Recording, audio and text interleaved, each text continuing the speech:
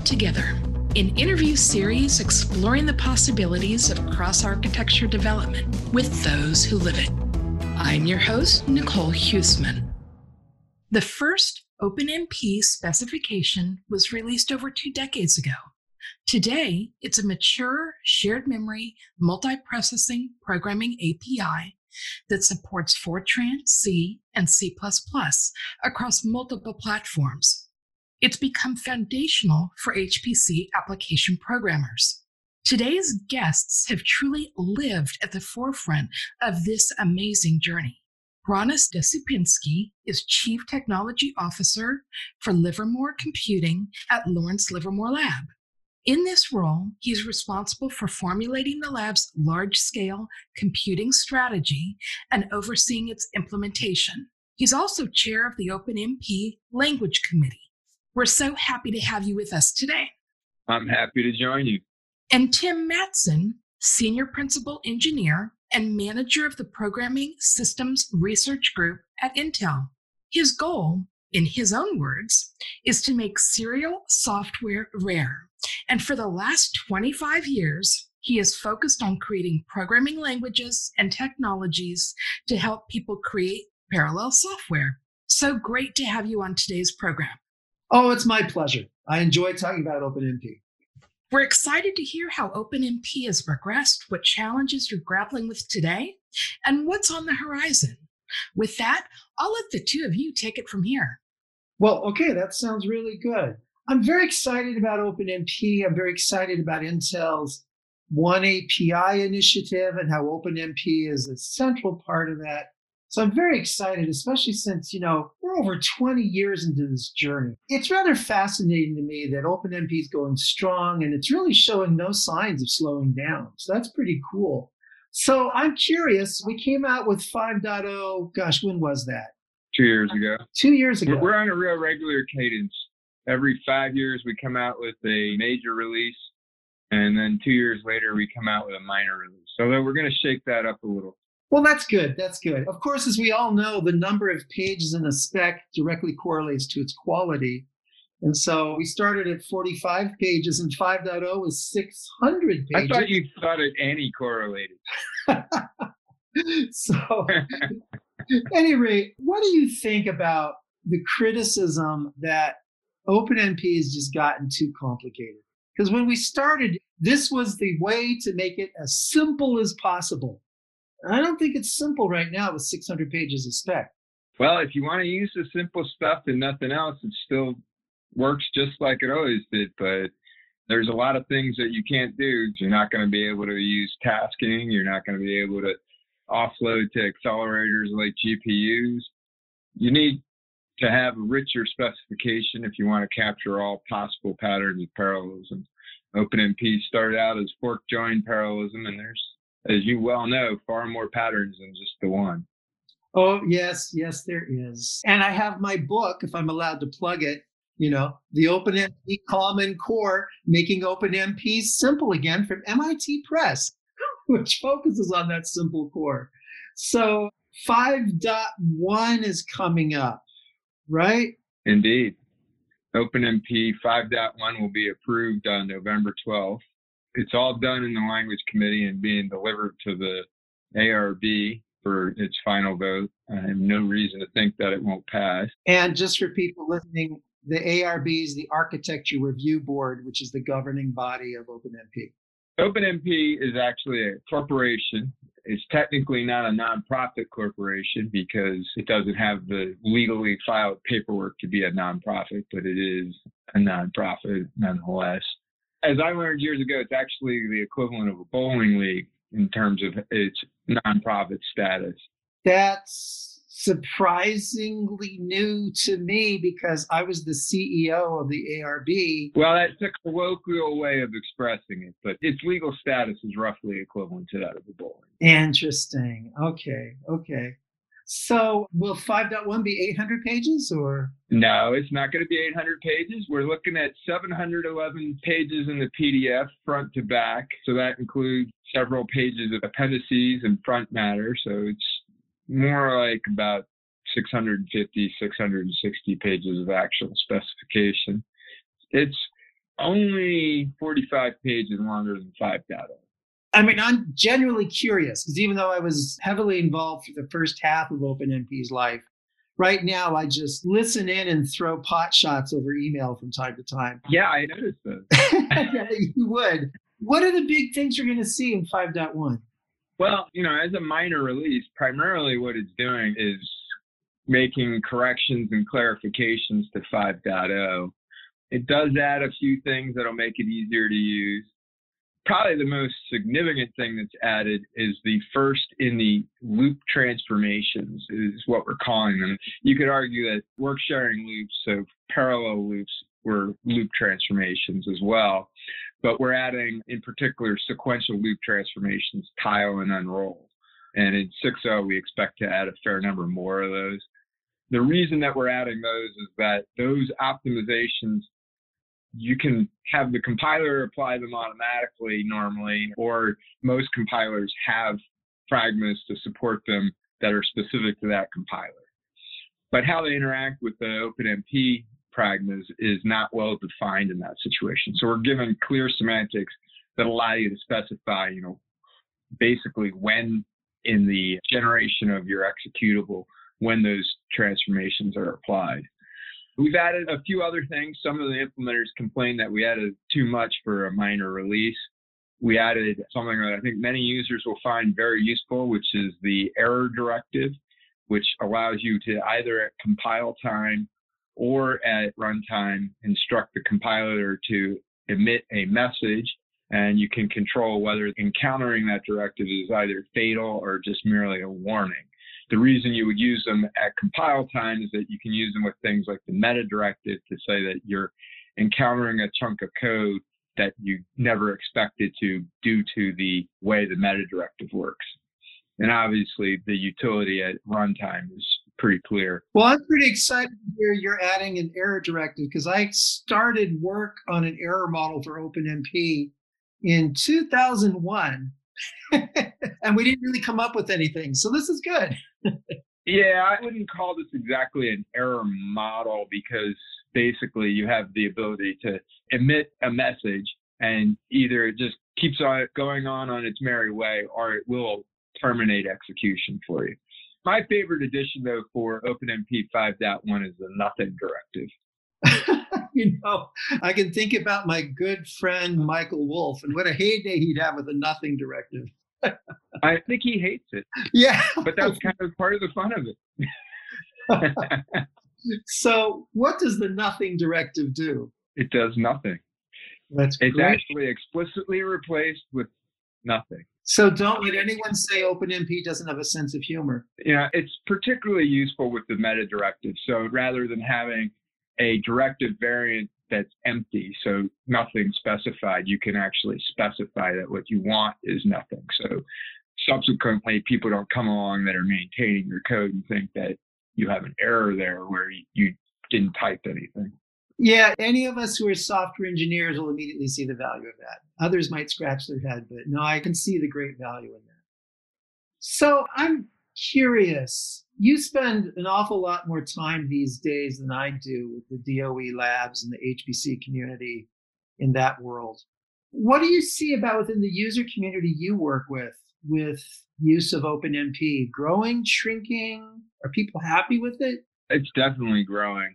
We're getting more and more systems with GPUs, and there's a few different ways to use GPUs, but most of them people find cumbersome and non-portable. Probably the least cumbersome way is basically building things on top of C++ and using lambdas, and then underneath that, implementing on some sort of substrate that might be system specific or might be OpenMP. In fact, two of the most popular frameworks take that approach. Both Cocos and Raja have OpenMP backends and use them regularly. Right. Actually, I'm very excited about Cocos and Raja. They're yet another example of the C++ community really getting out ahead and thinking hard about how to express concurrency. So yeah, that's cool stuff. What do you think of Sickle then? Because Sickle just wraps a Lambda. From the C++ programmers at Livermore that I talk with, They're interested in SYCL, but it's not yet widely supported enough to really get their interest. What I think the C++ programmers most want to see is everything get pulled right into the language, and then they just use language features. Realistically, there's some things that something like OpenMP is willing to do that C++ won't ever do, which provides you more direct control of optimization. I don't see OpenMP going away, but for that reason, and also because, frankly, at least for the foreseeable future, we'll still have Fortran and C, and having a mechanism that's consistent across them is pretty desirable. We have a lot of people that end up writing programs that touch all three of those languages.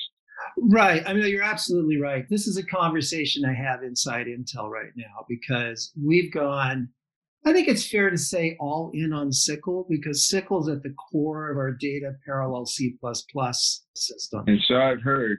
So, like, one API, what's up with that, right? Like, if I understand correctly, you've got thread building blocks, you've got SYCL, you've got OpenMP. You must have like 3 or 4 other programming like models in there, right? So, like, if it's one API, what is that? You counting binary and there's an odd number? No. Let me tell you. I work at Intel, so of course I have an answer for you.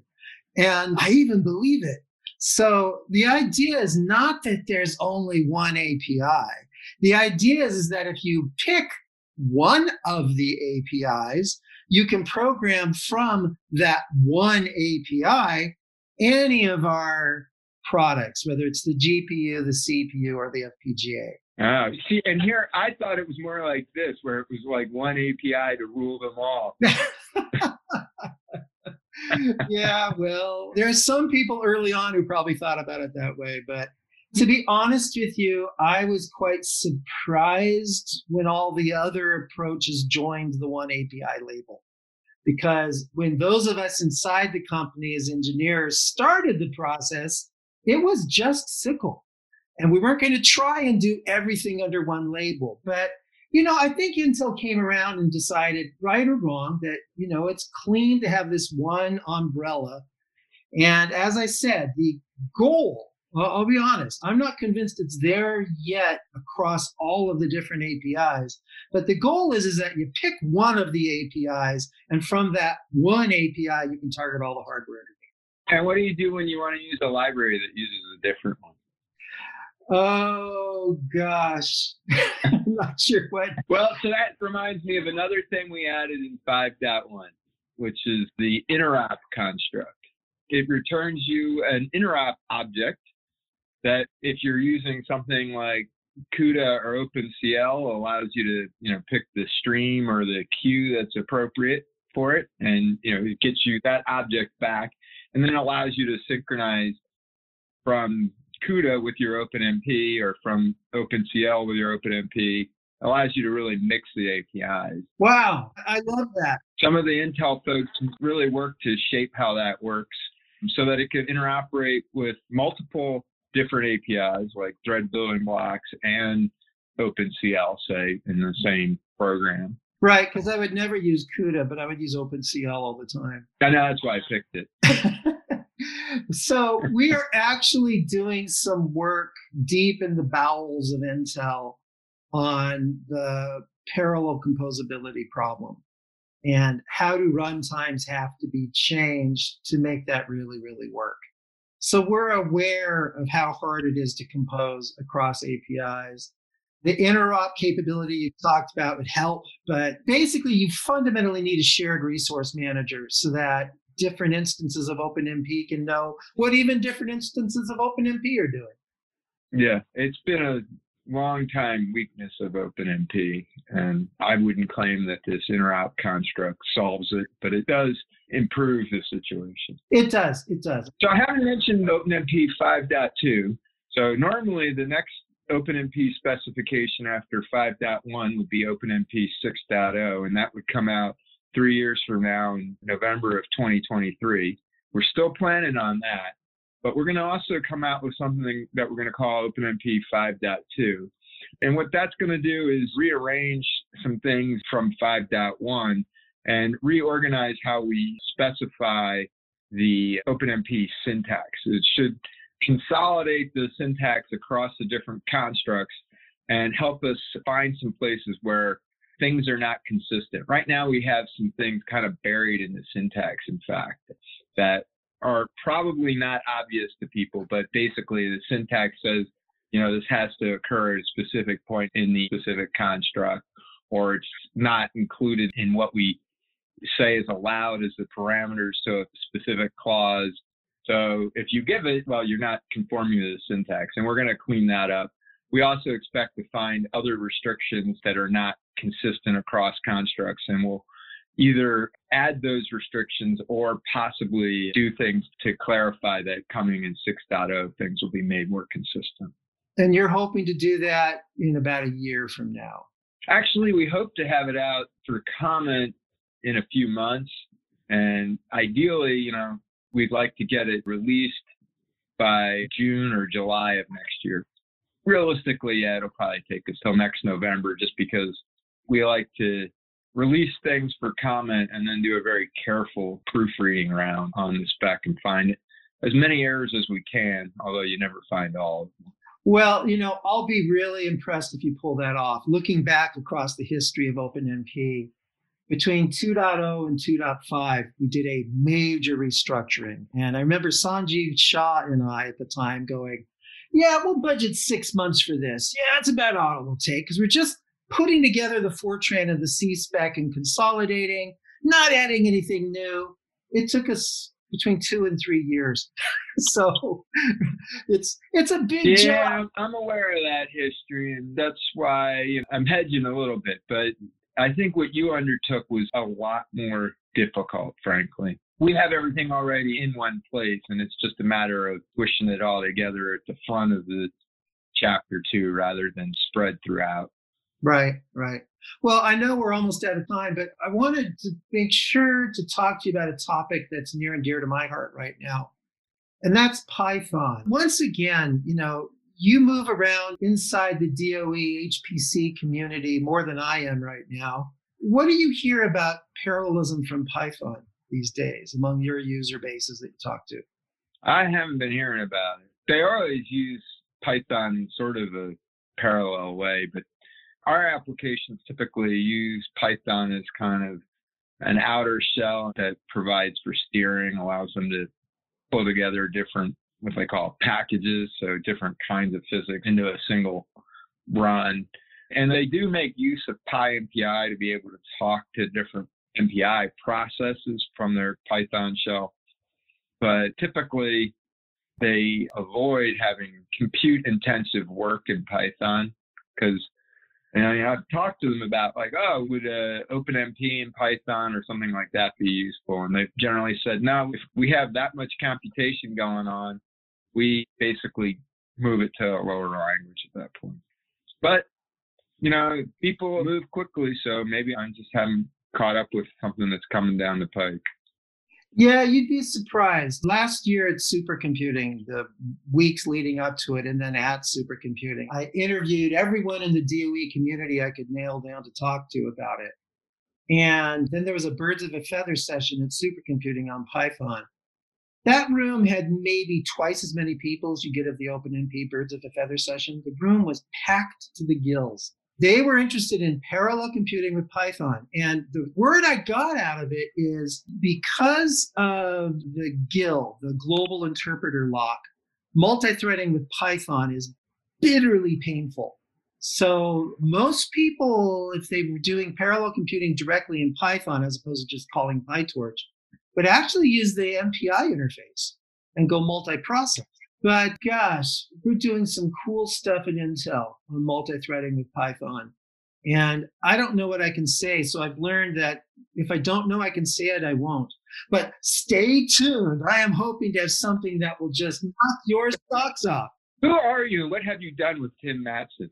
I know. This is weird. I hate Python, but I have to admit it. No, I meant not saying that which you don't know you can say. Well, I'm getting old. I'm getting more careful in my old age. But also, Python just offends me at a deep level because it hides too much of the hardware. But I don't care. People are coming out of school these days, and it's the only language they know. And it's growing rapidly, while C and C++ are fairly flat.